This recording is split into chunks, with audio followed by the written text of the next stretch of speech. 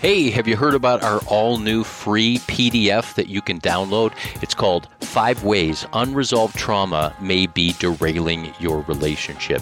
And if you're a couple that has done the date nights and attended the relationship retreats and learned the communication skills, read the latest books on marriage, but you still find yourself stuck in a loop of pain and frustration, then this PDF is for you. If one moment everything is fine and the next moment everything feels crazy and that is familiar, I encourage you to go to restoringthesoul.com, scroll down, fill in your email, and get the free copy of our all-new PDF, 5 Ways Unresolved Trauma May Be Derailing Your Relationship. You're going to find it very helpful. Most people feel like they read this and they wonder if we've been reading their mail. They say, this is us. It's going to be of help. Check it out now at restoringthesoul.com.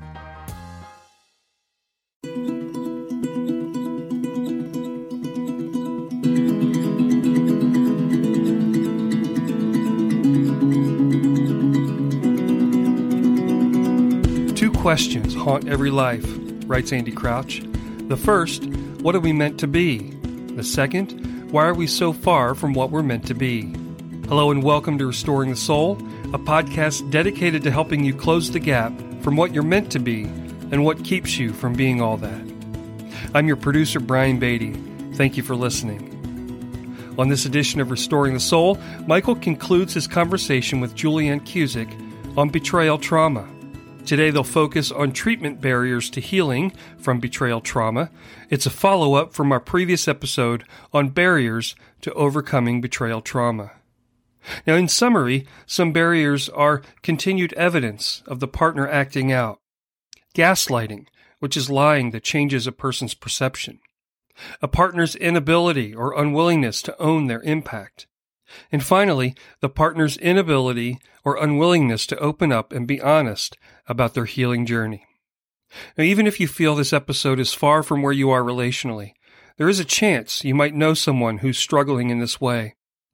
So I encourage you to lean in for today's important conversation. And now, without any further delay, here's your host, Michael John Cusick. Welcome back to the podcast, everyone. I am here with Julianne again. In our last episode, we talked about 7 relational barriers to healing betrayal trauma. And today we're sitting down and we're talking about a number of treatment barriers to healing betrayal trauma. And so, Julianne, let's jump right in. Last conversation was, I hope, very helpful for people, but it was also really illuminating to me to continue to hear your perspective as a wife. And of course, you do this work of healing betrayal trauma, but you also experienced it in our relationship 27 years ago. Hi, Michael. Yes, I'm glad to be back in the studio with you. And today we are talking about treatment barriers to healing trauma, healing betrayal trauma. So yes, I've had my own personal experience. Thankfully, I had really good therapy, and that really helped in my journey. However, sadly, one of the things I hear on a regular basis is heartbreaking stories of where treatment has not only failed, but left people wounded and injured, and sometimes even exacerbates their betrayal trauma. So let's back up. By treatment barrier, we mean the kind of counseling that you're getting, or therapy, or psychiatric, psychological treatment, whatever it is for intervention and care for betrayal trauma. There's certain kinds of it that actually keeps people stuck or makes them worse.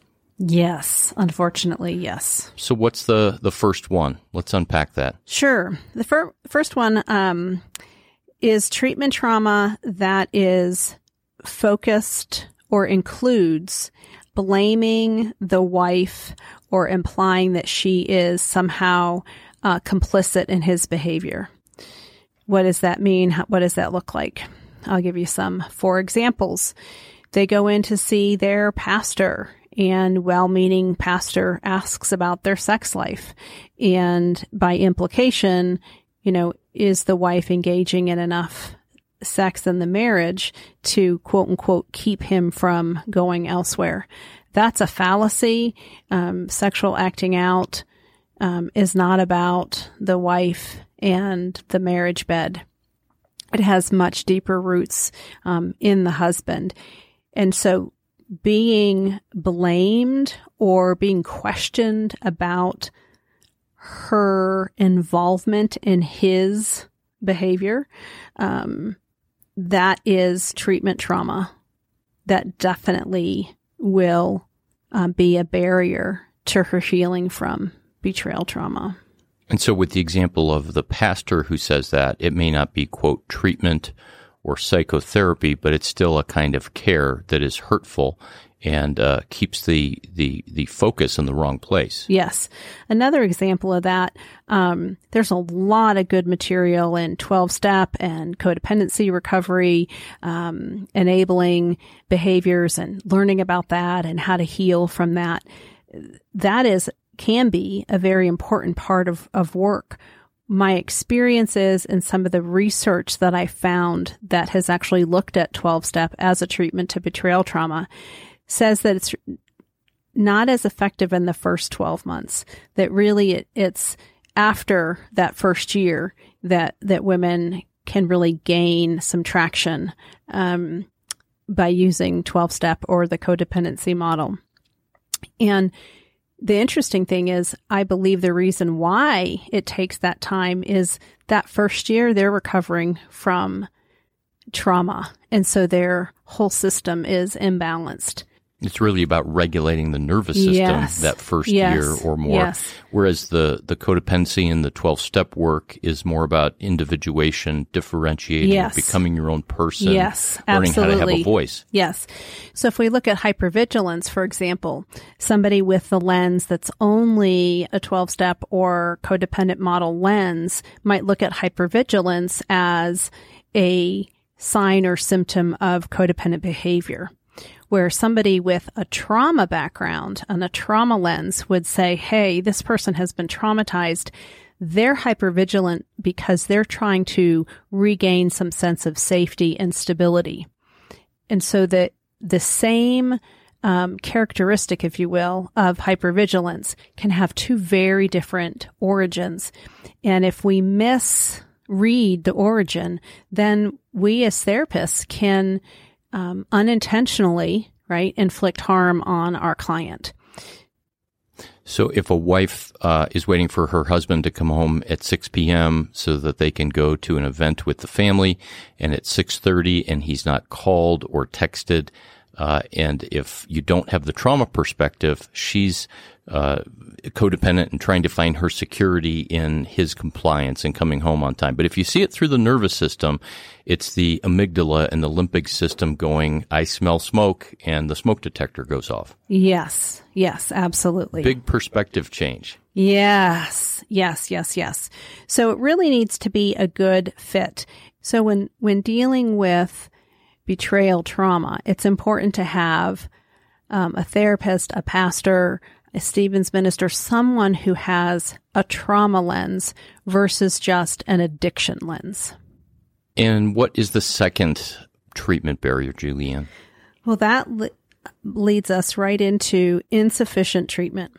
And so this is not bad therapy that's actually damaging the person by blaming them or saying they're implicit. It's just that their approach is not quite what the individual needs.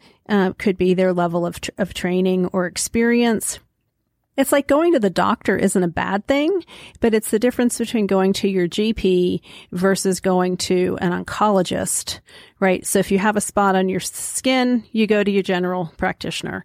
Then they refer you to your dermatologist, and then your dermatologist sends you to an oncologist or someone who can deal with cancer. So it's insufficient treatment. It's somebody who is receiving basic communication skills, and they're not going deep enough into understanding the impact of trauma, and specifically intimate partner betrayal trauma. So somebody who might, as a counselor or therapist, be trained in being supportive and helping a person to understand their story and to connect some of those dots, but not really going after the activation of the nervous system and the way that that's activating and dysregulating that wife so that she can't live in a place where she's grounded and peaceful and calm on a consistent basis. Yes. And I would say a practitioner who has an understanding of addiction, but maybe not the impact of what an intimate partner betrayal is, whether it's sexual or not, that kind of broken trust that is so devastating. So getting beneath the waterline to some deeper issues, not just tune-up issues. So what's the next treatment barrier? Oh, this happens frequently, and this is hard. This is premature couples counseling. This is when a couple very early on after disclosure of or discovery of pornography or an affair, they decide to go to couples counseling, and the therapist wants to work on the marriage going forward, but there is no readiness yet to do couples work. The husband may say, he wants to do 50-50 counseling. He's 50% responsible and she's 50% responsible.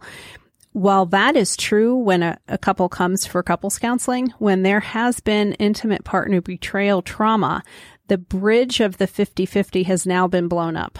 And whoever the offending party is, they're now 100% responsible to do the repair work for blowing up the bridge. Then once that's repaired, then you can go on to regular, normal 50-50 marriage counseling. And so when it's premature, you're asking a wife to, one, look at her issues when she's still bleeding from the grenade that just blew up her life. And the other part of that is there's no context. The bridge of trust between them has just exploded. So there's no context to work on the marriage that soon after betrayal. So in light of a lot of marriage counseling being premature where there's betrayal, then what is the work to be done? Oh, great question. One, it's the husband's work, or whoever is the person who has acted out and broken the marriage relationship, doing their work, counseling, 12-step, whatever that is, while the betrayed partner gets support. That also might involve some counseling, but it would be counseling through a trauma lens, someone understanding the devastation of being betrayed by the person who is supposed to have your back. Another level of this is it's not the kind of thing when your husband betrays you, or if the roles are reversed and the wife is the betrayer. It's not the kind of thing you just show up at church or Sunday school or your book club, your neighbors, your friends at the gym, and you say, oh yeah, what am I going through? Oh, I just discovered, my wife has a secret life, or my husband has a secret life, and there's all of this financial implications or sexual relationships that I knew nothing about. And so to leave a person without support is a travesty. So we don't want to throw them under the bus, right, by blaming them and making them a part of what's happened. But we also don't want to leave them out there without any kind of support to just keep going through the motions of everyday life, going to work, taking care of kids, taking care of the house. So a lot of people will say, well, they need treatment. And I like to say they need support. They need support in understanding what's happened. And they need support to reestablish safety, calm their central nervous system, get grounded, get their bearings again. So, Julianne, what are the indicators that a couple is ready to begin to do couples counseling if it's so frequently premature? Well, one is time, and time is different for everybody. For some couples, it may be 3 to 6 months. For others, it might be 2 years. Just depends on their own individual work that they're doing and past trauma, whether that's been addressed or unaddressed, and really a readiness and a willingness to move forward. Have you had the experience where couples, if they're doing their own individual work, can jump into couples counseling? In other words, there's not a hard, fast rule. There's not a hard, fast rule. It's really gray. Sometimes I've worked with couples right on the heels of an affair or an affair still going on. And it's not that they can't do work. It's that the nature of the work is a little different. It's more individually focused and versus rebuilding the marriage. It's more unpacking the site of what just blew up. And that can be really a really healthy part of the process, but the goals are different. So let me clarify by saying couples counseling that's focused on just the marriage going forward is premature, but couples work where they're unpacking the bomb that just went off and why it was there in the first place, and the impact of that can be very healing. That's an important distinction. Hey, you have one more treatment barrier, but we're going to take a quick break first. This is Restoring the Soul. Hey, it's Michael. In my life, I've battled addiction and even blew up my marriage. I experienced childhood abuse and lived for years with PTSD. And in all that, I've experienced incredible restoration and healing in my life and marriage. Now, my story is not your story, but there comes a moment for every one of us where we need something to change. At Restoring the Soul, we help couples heal their marriage. We help individuals restore their life and get their heart back. If you can't wait months or years to get unstuck and out of that rut you're in, our intensive counseling process in Colorado allows you to experience deep change, real breakthrough in half-day blocks over 2 weeks. Finally, you can heal from your trauma, overcome those compulsive behaviors, or heal what's broken in your marriage so that you can live the life you're meant to live. Visit restoringthesoul.com. All right, we're back, and I'm talking with Julianne, my bride, and we're talking about the treatment barriers to healing from betrayal trauma. Julianne, you had number 4. Let's jump into that. Yeah, so we just talked before the break about couples counseling that started too early. The second piece to that would be couples counseling that is inadequate or insufficient. And what I mean by that is it's not looking at the underneath story. If we think of the iceberg, and the top of the iceberg would be our actions and our behaviors and the presenting problem that brings us into therapy. It would be as if Johnny and Sue came into my office and said, hey, I've been struggling with a porn addiction and I had an affair and we just want to move forward. And I would just say, great, let's move forward. That is what I mean by insufficient couples counseling. In order for it to be, or inadequate couples counseling, either one, in order for it to really be helpful, the couples counseling needs to be able to go underneath the waterline and look at issues of brokenness, not just in their marriage, but in particular in each individual. What were the seeds that were planted in an individual's past? What's their belief and story about sex and sexuality? What are the coping mechanisms that they've learned or didn't learn for how to deal with life and stress? Looking at attachment wounds and how the failure to have those healed has then brought about addiction, acting out, affairs, compulsive gambling, overspending, etc. So that inadequate couples counseling is just really a superficial come in, let's work on communication, let's work on, matching our schedules up. And it's not really backing up the truck and saying, wait a minute, before we go forward, we really have to go back and unpack what's happened. Really asking the question, to use the word barriers again, what are the barriers to connection? What are the barriers to authentic intimacy? Yes. So it's if we're sitting in a room and there's an elephant in there and we're doing everything but addressing the elephant in the room, that would be inadequate couples counseling. So we have to address the underlying issues about the brokenness. We can't just move forward. What occurs to me is, first of all, that there's so much counseling and healing and reparative work that falls short of what's really needed. And there's a verse in Jeremiah in the first part of that book where God says through the prophet, you say to my people, peace, peace, where there is no peace. You have healed the wound of my people superficially. And one of the things that we regularly see at Restoring the Soul, and this is not an infomercial for Restoring the Soul, but certainly we believe our programs are life-changing. But people who go to 1, 2, 3, 4, 5 or more counselors over years, couples that have been married for decades, and they've just not gotten the help that they need. And so there's this idea of the right kind of help at the right time, and understanding what that is really half the battle. Yes, it really is. So, Jules, all this boils down to a question of what does a person need to look for to get the right kind of help, the right kind of treatment and therapy for betrayal trauma?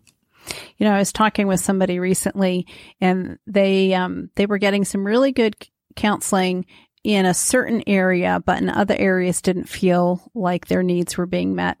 And I said to them, well, therapy is not a one counselor treats all approach, right? Therapists have different personalities. We have different training backgrounds. We have different experiences, different models, different lenses with which we work through. So sometimes it's a multi-prong approach of finding people that meet the different needs that you have. So some of it might be addiction work, 12-step work. That can be very, very helpful. Another approach, which is an approach that you and I share, is really trauma-informed therapy, where we're looking at a person's whole story and the deeper issues, not just looking at behavior. And as I call rearranging the furniture, changing the behavior on the surface, but taking a deeper dive and looking underneath. There's therapy like EMDR, which is a trauma protocol, a trauma therapy, an 8-phase psychotherapy that can be very beneficial in treatment. And so it's finding more of a mix of treatments and treatment modalities that is a really good fit for the individual as well as for the couple. And it seems like it's important for a therapist to not only have a master's degree, but also to be a licensed therapist, which means that they have met a number of specific requirements. I know there are coaches and helpful people out there that don't have that training because they've been called into this. But if you're looking for therapy, in particular, a licensed professional. Well, yes and no. I'll give you some pushback. You happen to be married to somebody who for 20 years was not a licensed mental health professional and yet who specialized in betrayal trauma. So it can be the training. I would look for the experience.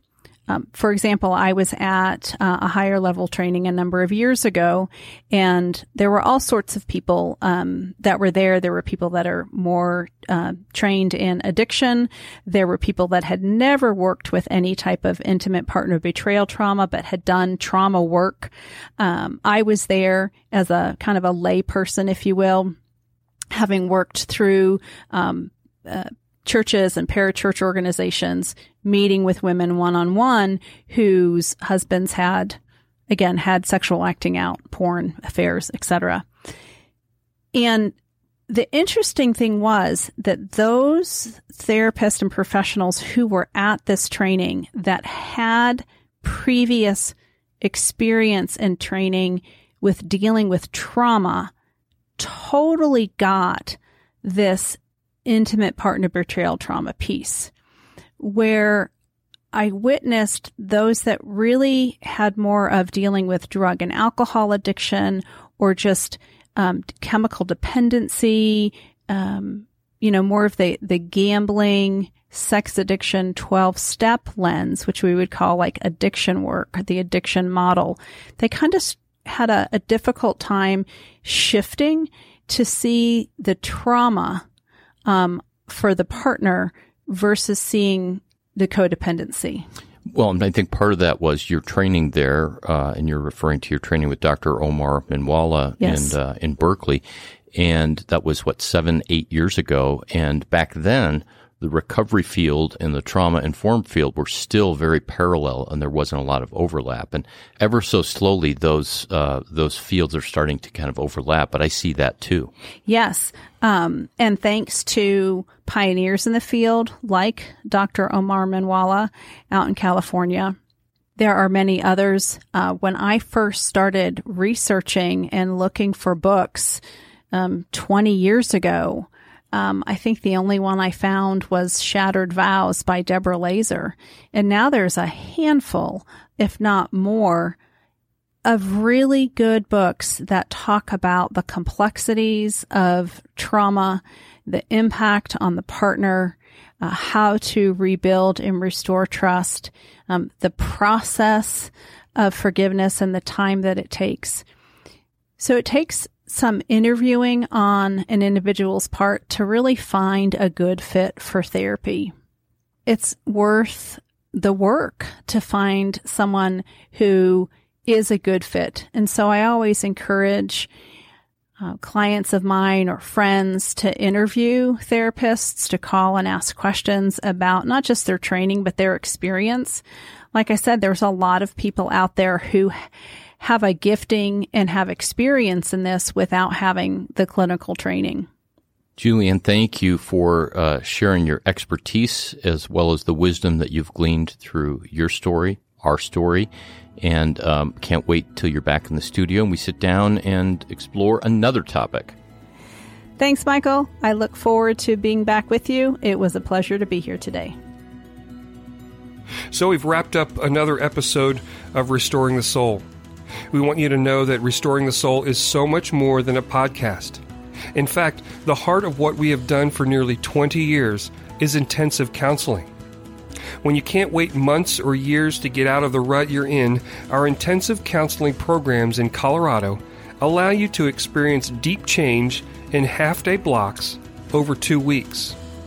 To learn more, visit restoringthesoul.com. That's restoringthesoul.com.